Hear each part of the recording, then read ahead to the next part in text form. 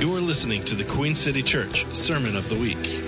For more information on this message and other resources, visit queencity.church. We plan our outfits, so her shoes are nicer than mine, though, so I feel a little defeated. I'm going to pray us in, and then I want to just talk about the concept of grace this morning.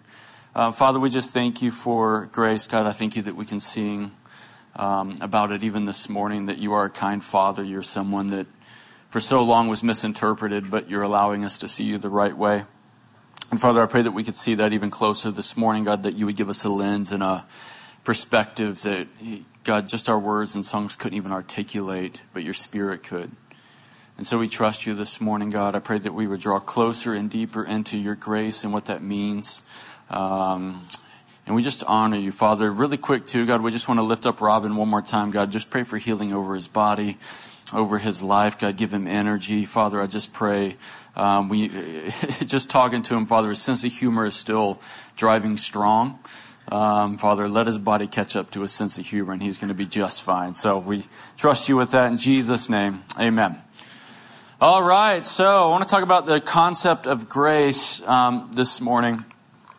And I'm not quite totally sure which avenue I'm going to take. I've got like 5 up here, but I think grace is one of the deepest wells we could dive into and try to break open, and there's no way to do it justice in one morning. But I'll tell you a little quick backstory of me and Grace. I grew up in a very strict household, so I learned to rebel early.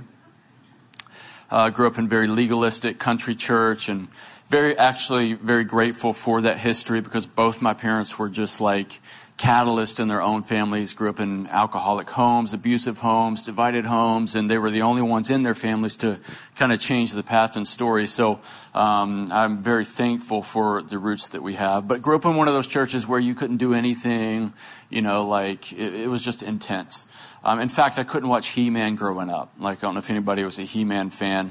I loved He-Man, but my parents, I couldn't watch He-Man because Skeletor was a skeleton.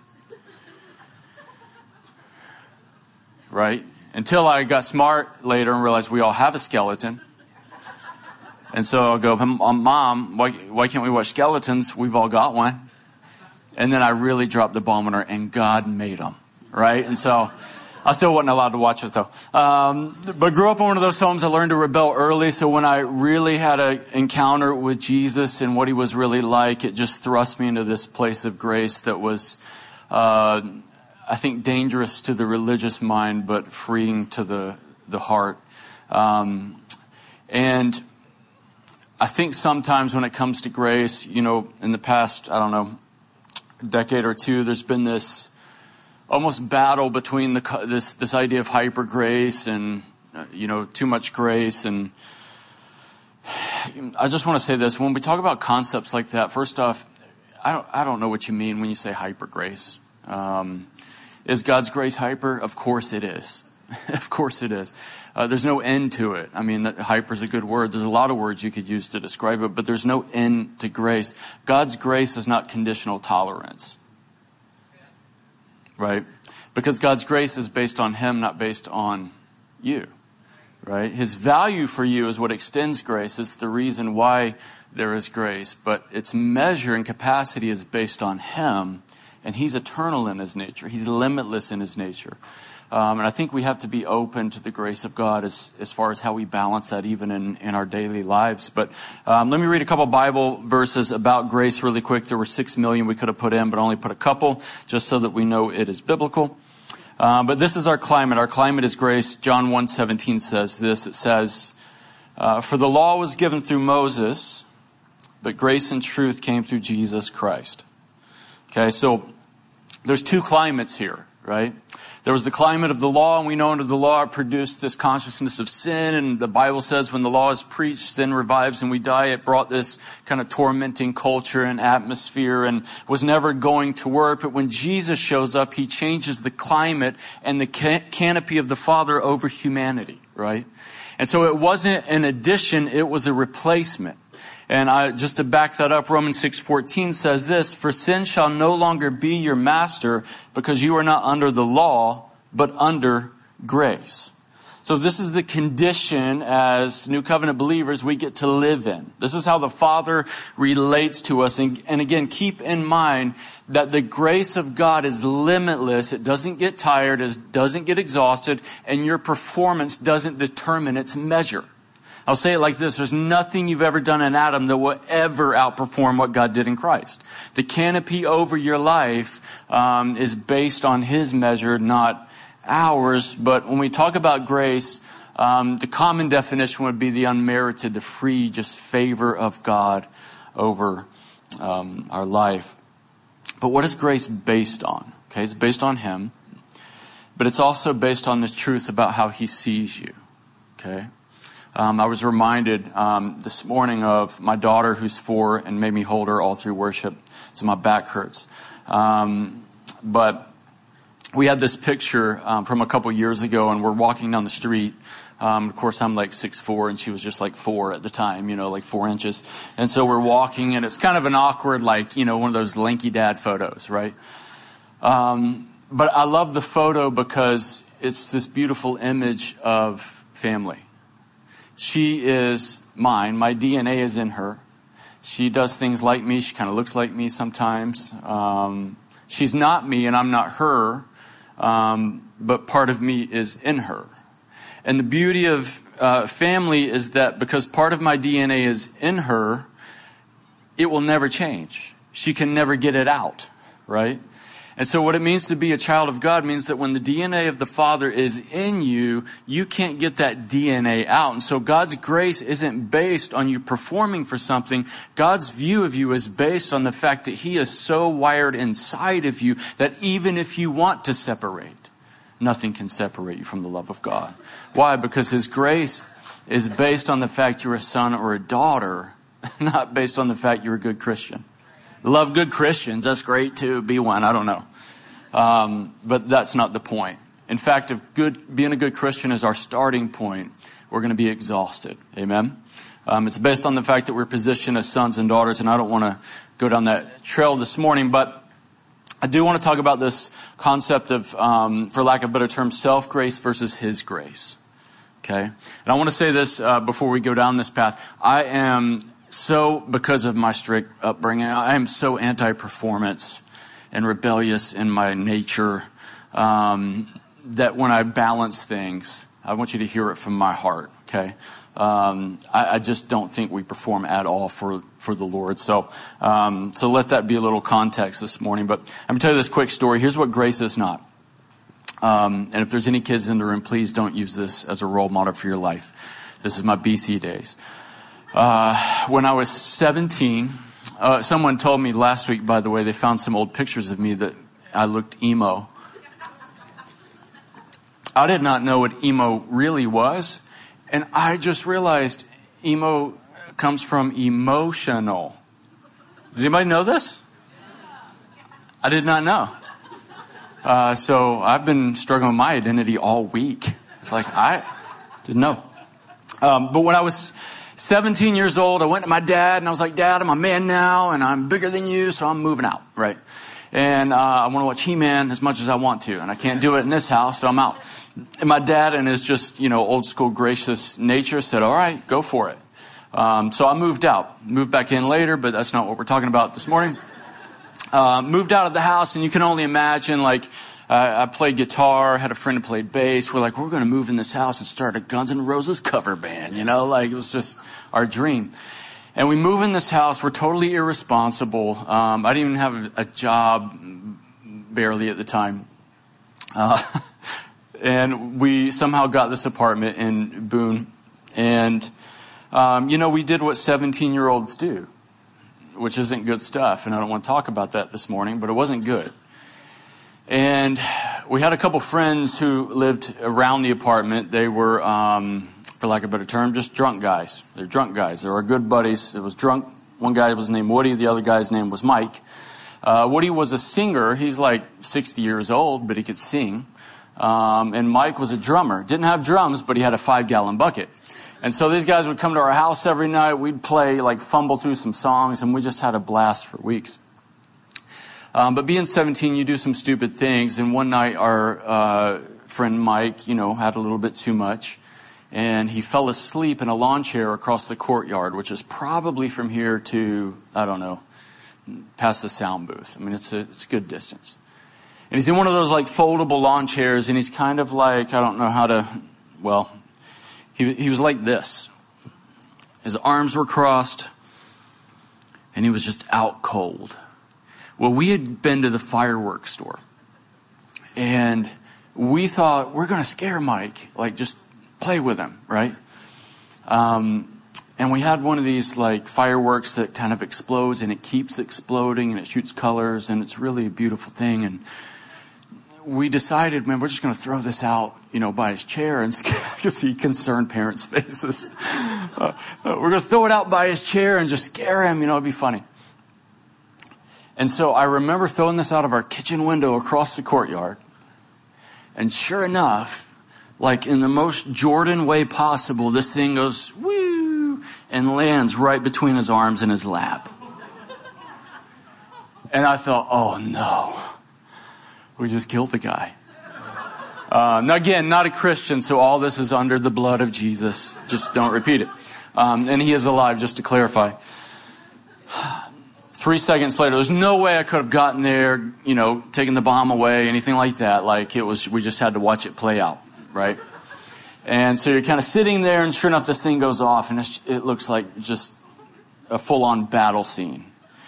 It starts exploding, there's smoke, there's colors, and I remember to this day so many vivid details of this moment. He flies backwards. The chair just flies apart. He flies backwards on the ground. We turn off the lights, shut the window, and hide. Okay. Because that's what good Christians do. And about, I don't know, a minute later, there's a knock on the door. And it's Mike.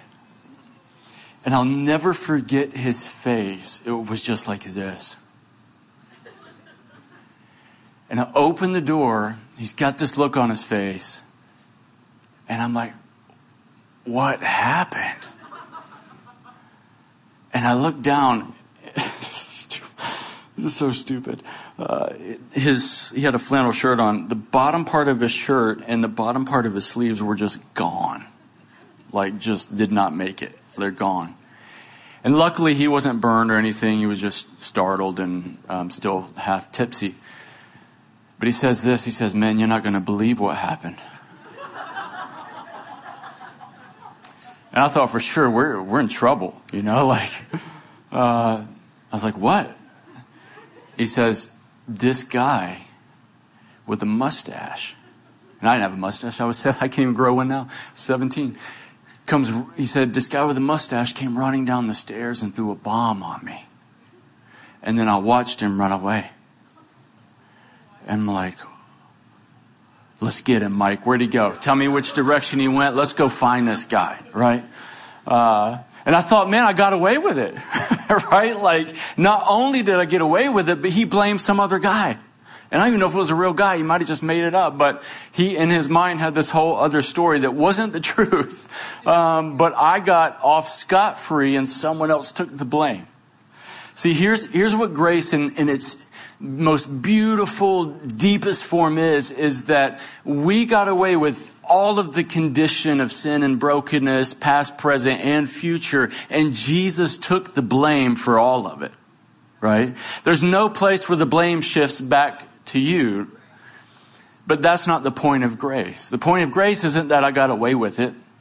The point of grace isn't that I got lucky one time. The point of grace is actually so much more powerful than just a pardon. And it certainly is that at its starting point, but it's more powerful that the more we continue in it. I want to read this passage in Ephesians 2. It says this, it says, but because of his great love for us. So here's why the grace of God, because of his love for us. God, who is rich in mercy, made us alive with Christ, even when we were dead in transgressions. It is by grace you have been saved. And God raised us up with Christ and seated us with him in heavenly realms in Christ Jesus, in order that in the coming ages he might show the incomparable riches of his grace, expressed in his kindness to us in Christ Jesus. Guys, isn't this just beautiful that even in the condition and even when we didn't know, he moved us. He came to us. He repositioned us. His kindness was over. His grace saturated us, and we weren't even aware that it was happening. Right? Let's keep reading. Verse number 8, it says, "For it is by grace, the favor of God, it is by grace you have been saved through faith."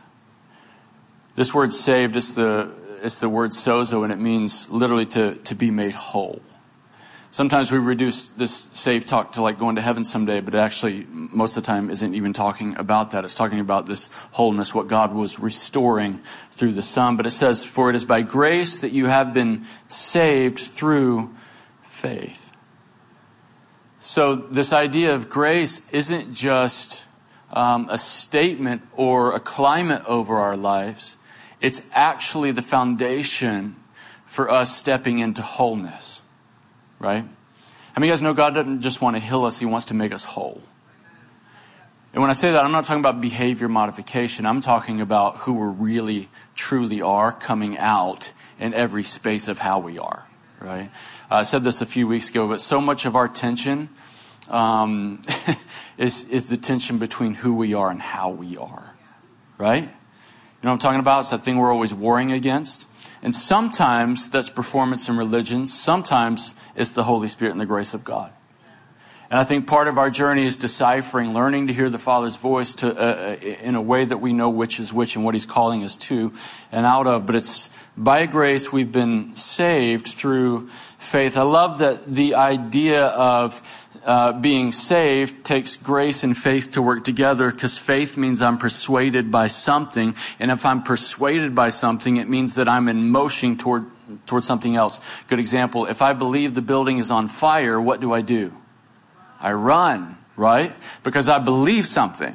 And when I really believe something, there's a response to the thing that I believe. And when there's motion, it means that grace isn't just a passive thing. It's a very active thing in our lives. And it's something that we're called to be active in as well, right? And I want to look at this picture of the Red Sea this morning and just unpack a few thoughts.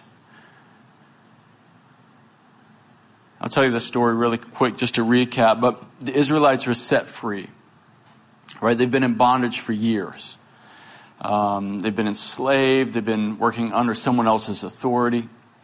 It's safe to say this is the life that they knew. This is pretty much all some of them knew that grew up in that environment. And God wants to set people free. You know the story. He sets them free. Moses leads them out, and they're on their way to freedom. And they're just starting the journey, and the Bible says that God hardened the heart of Pharaoh, and he goes after them, and all of a sudden, on their way to freedom, they realize their enemy is now coming again, and they're panicking, right? And they're kind of running, and they come to an impossible scenario, which is called the Red Sea, and they're trapped. They can't go through because it's not in their power, and they don't have a boat, and they can't go back because Pharaoh's coming.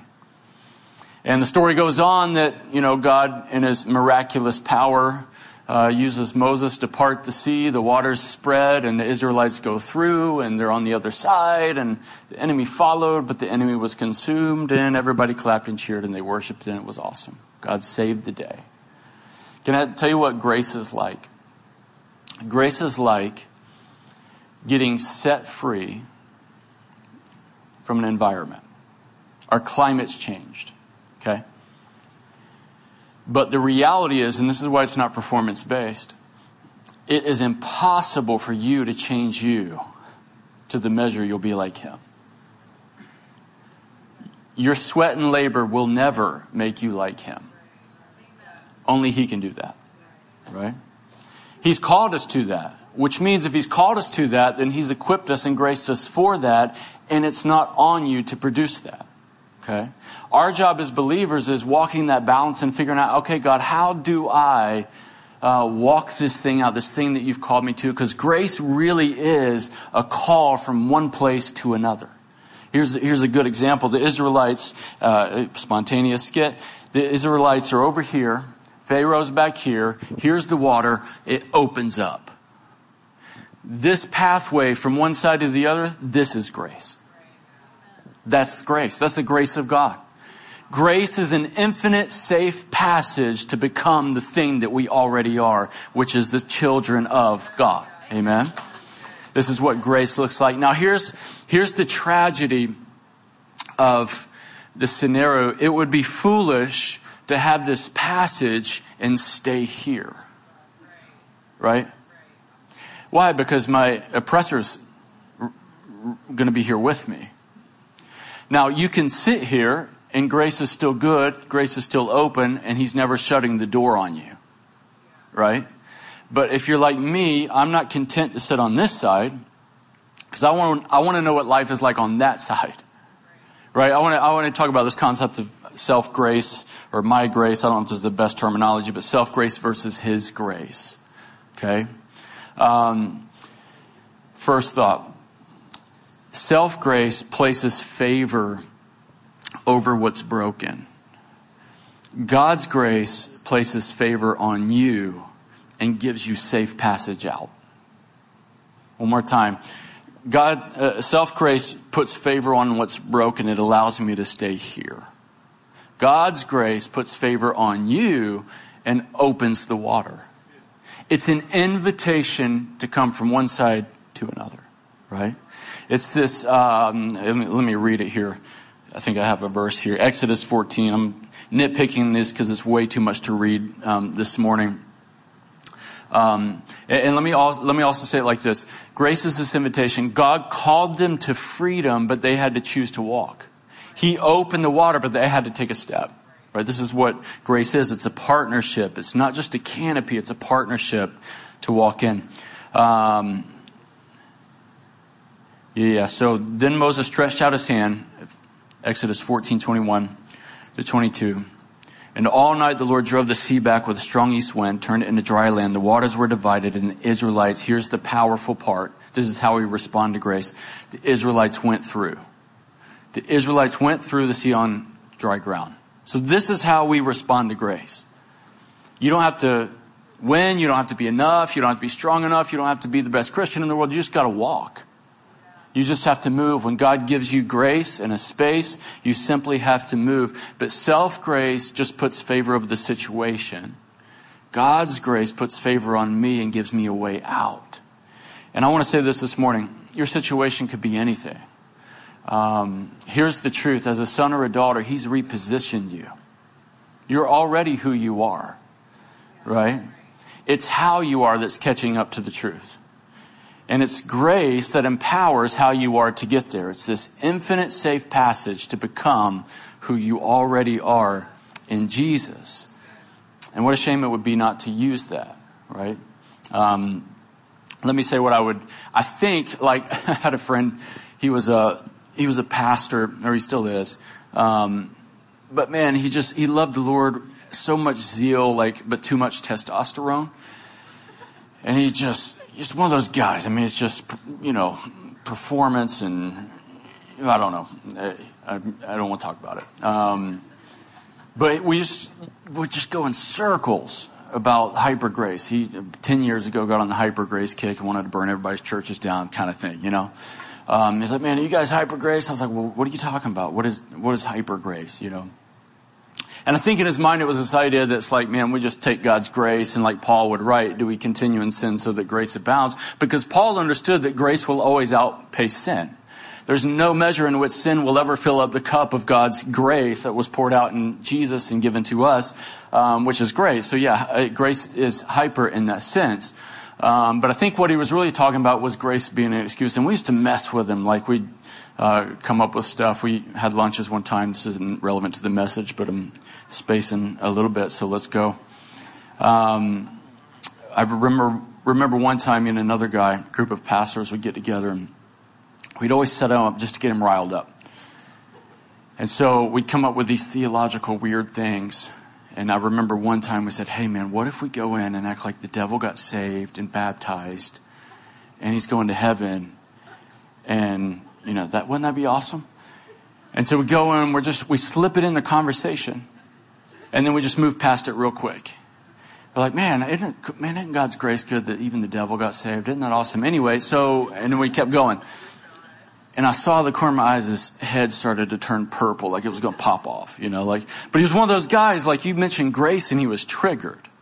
And I think where it comes from is like, there is sometimes this tendency to stand on this side and just talk about how awesome God's grace is. Sing songs about how amazing his grace is. Meanwhile, we're still sitting on the shore with our oppressor. Right? And if you really want to know how awesome his grace is, just walk in it. It doesn't require a whole lot, but just to walk. So there's motion in the grace of God, but my grace allows me to just put favor over the thing. But his grace puts favor on me and gives me a way out of the thing. Next one. Self-grace allows us to stay comfortable without transformation. God's grace makes you uncomfortable until there is transformation. When I say it makes you uncomfortable, I'm not talking about condemnation. We know the Bible says there's no condemnation for those who are in Christ Jesus. Paul wrote that right after setting the stage for what grace is. Paul had a great grip on grace, but he says there's no condemnation for those who are in Christ Jesus. So we solve it on this level, but the Holy Spirit will convict you and make you uncomfortable. So I say that tension between who we are and how we are so often is actually the Holy Spirit just trying to get you to walk down the path that he's made for us, right?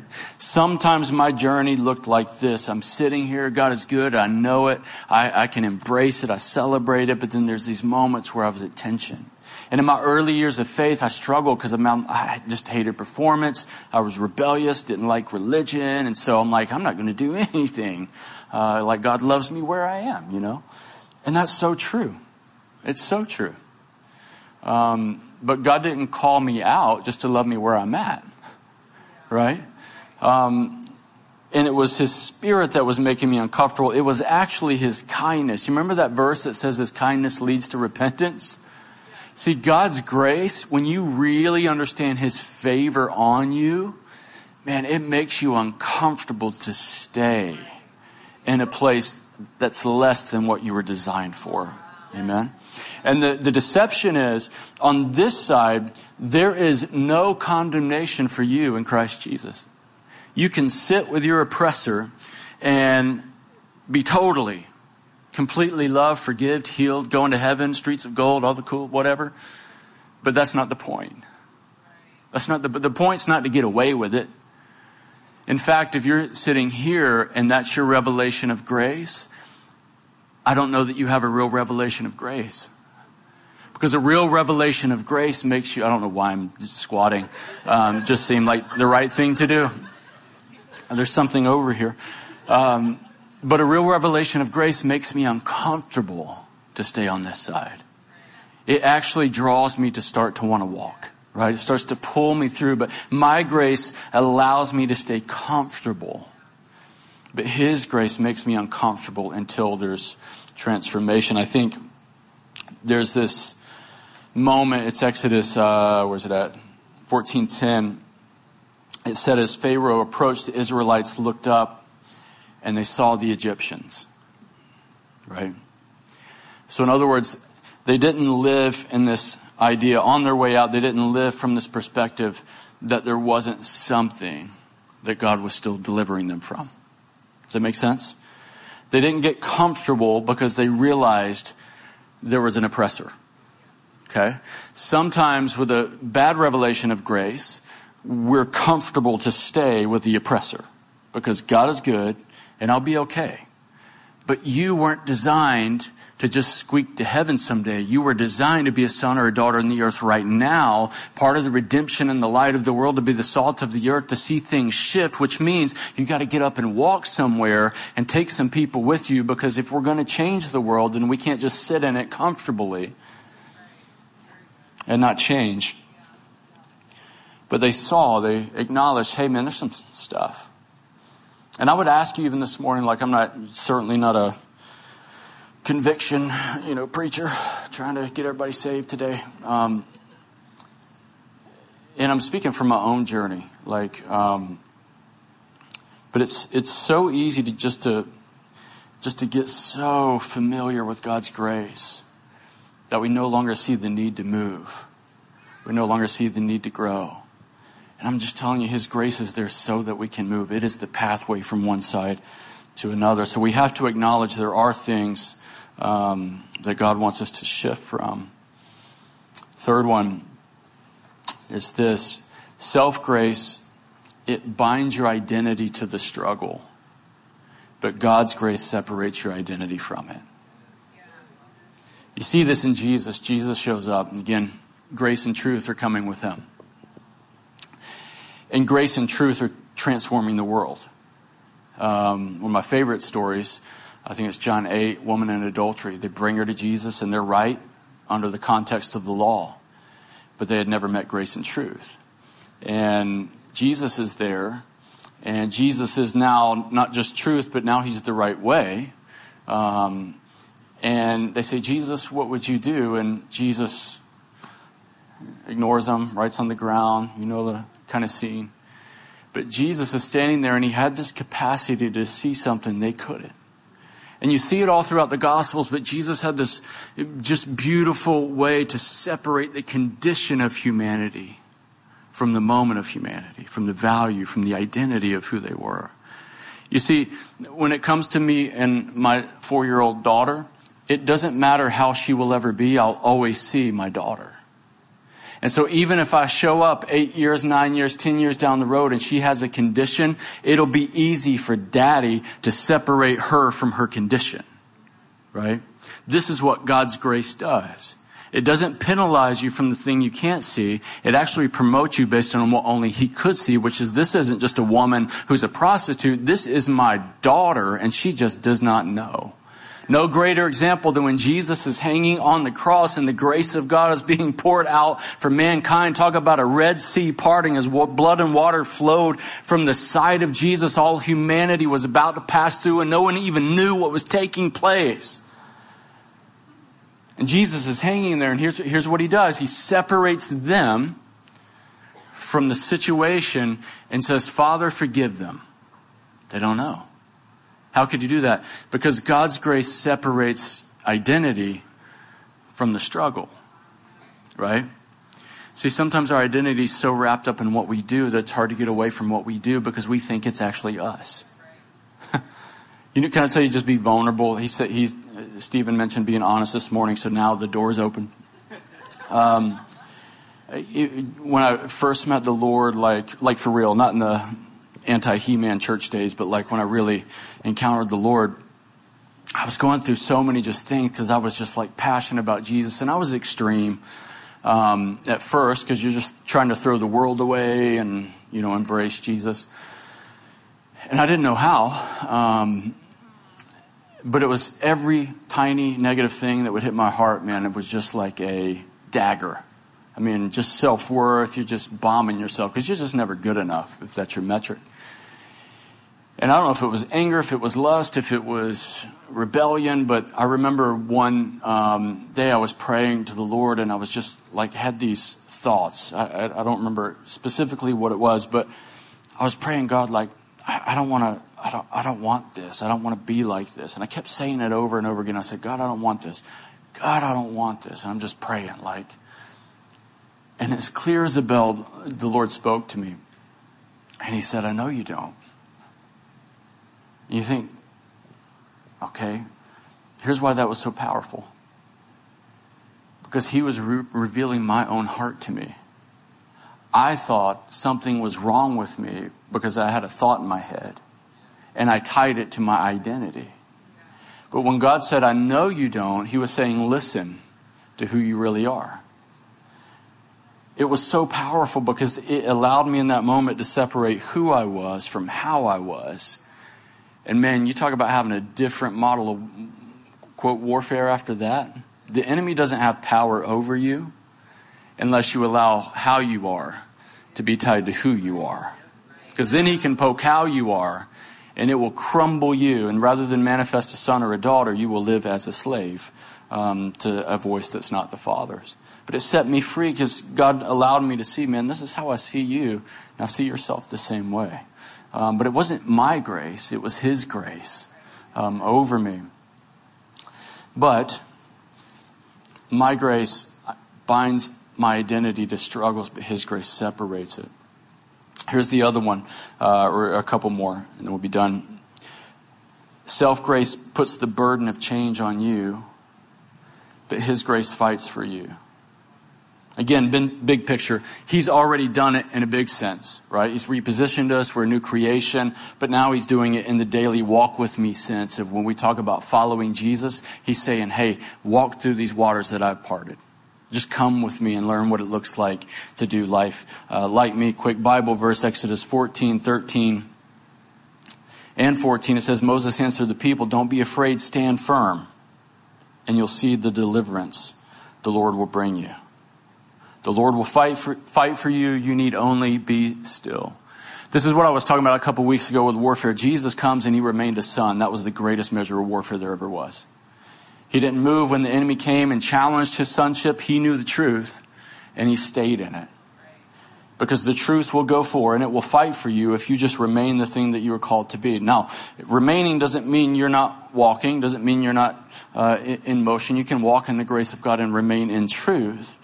But the grace of God means that he's fighting for you. You're not performing for it. And you won't get changed by performing. You'll get changed by having a revelation of his grace as you walk with him. Amen. Last one. Because I realize it's 12:01 and KFC is open.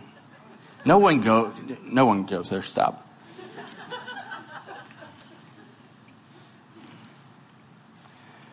Self-grace.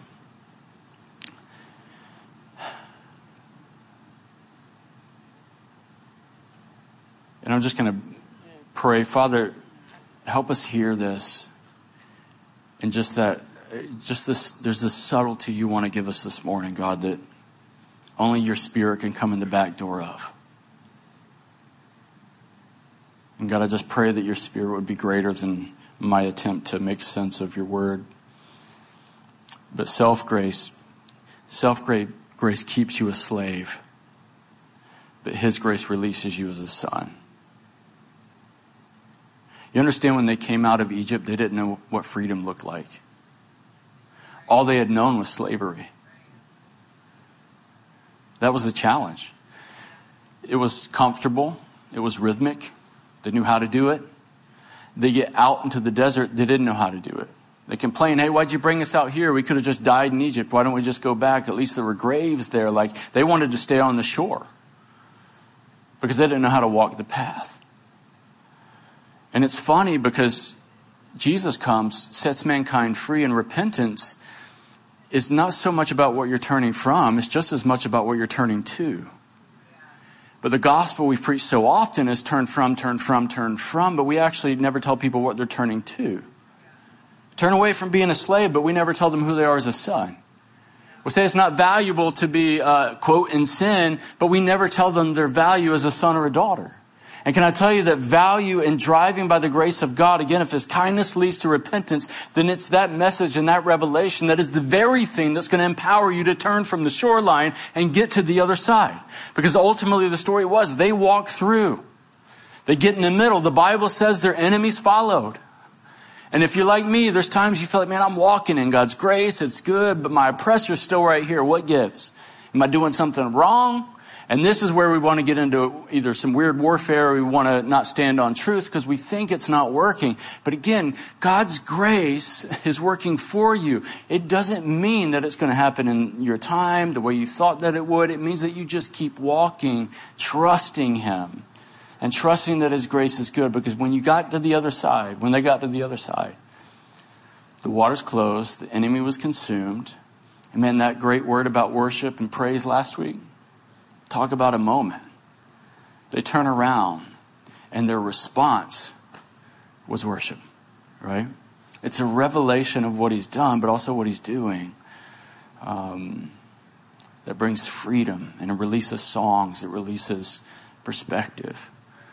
But God's grace doesn't leave us on one side. God's grace is this infinite passage to walk safely to another side. Again, I want to read these one more time, then I'll pray over us and we'll be done. Self-grace places favor over what's broken, but His grace places favor on us so that we have a passage out. Self-grace allows us to stay comfortable without change, but His grace makes you uncomfortable until there is change. Self-grace binds our identity to our struggle. His grace separates it.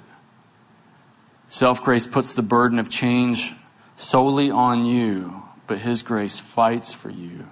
The Holy Spirit empowers you. Self-grace, grapes. Love grapes. Self-grace, grapes.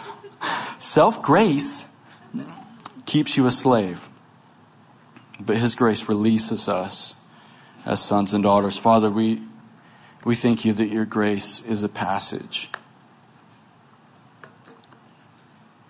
God, I thank You that the depth of it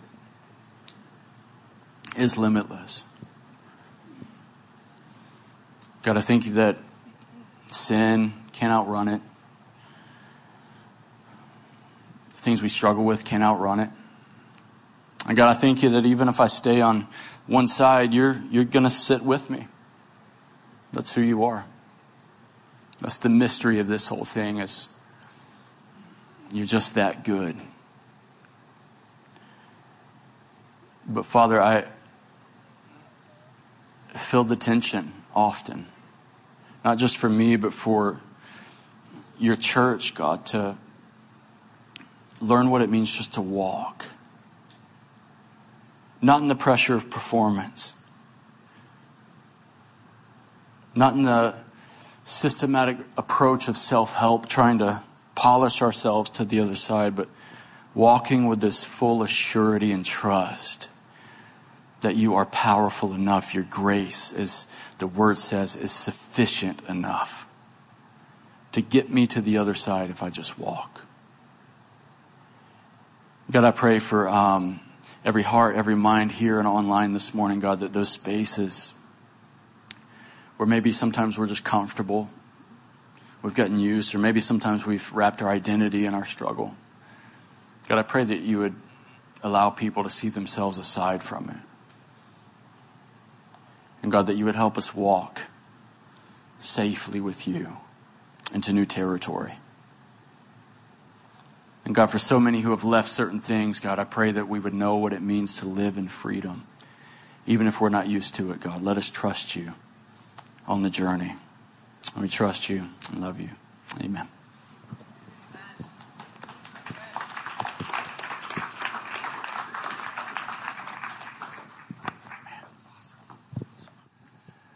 I think that was awesome. I think that was an amazing message. And I don't even know why I'm coming up here to basically say the same thing that he just said. I was just so excited. I just wanted to. Because I believe this is an incredibly important message. And I think it can change our whole lives when we get a hold of this message. And here's what I believe the message is. It's what he just said. So I'm really just repeating what he just said. Like I said, I was just so excited. I wanted to add my language to it. But Ray Hollenbach is a good friend of mine. He says this.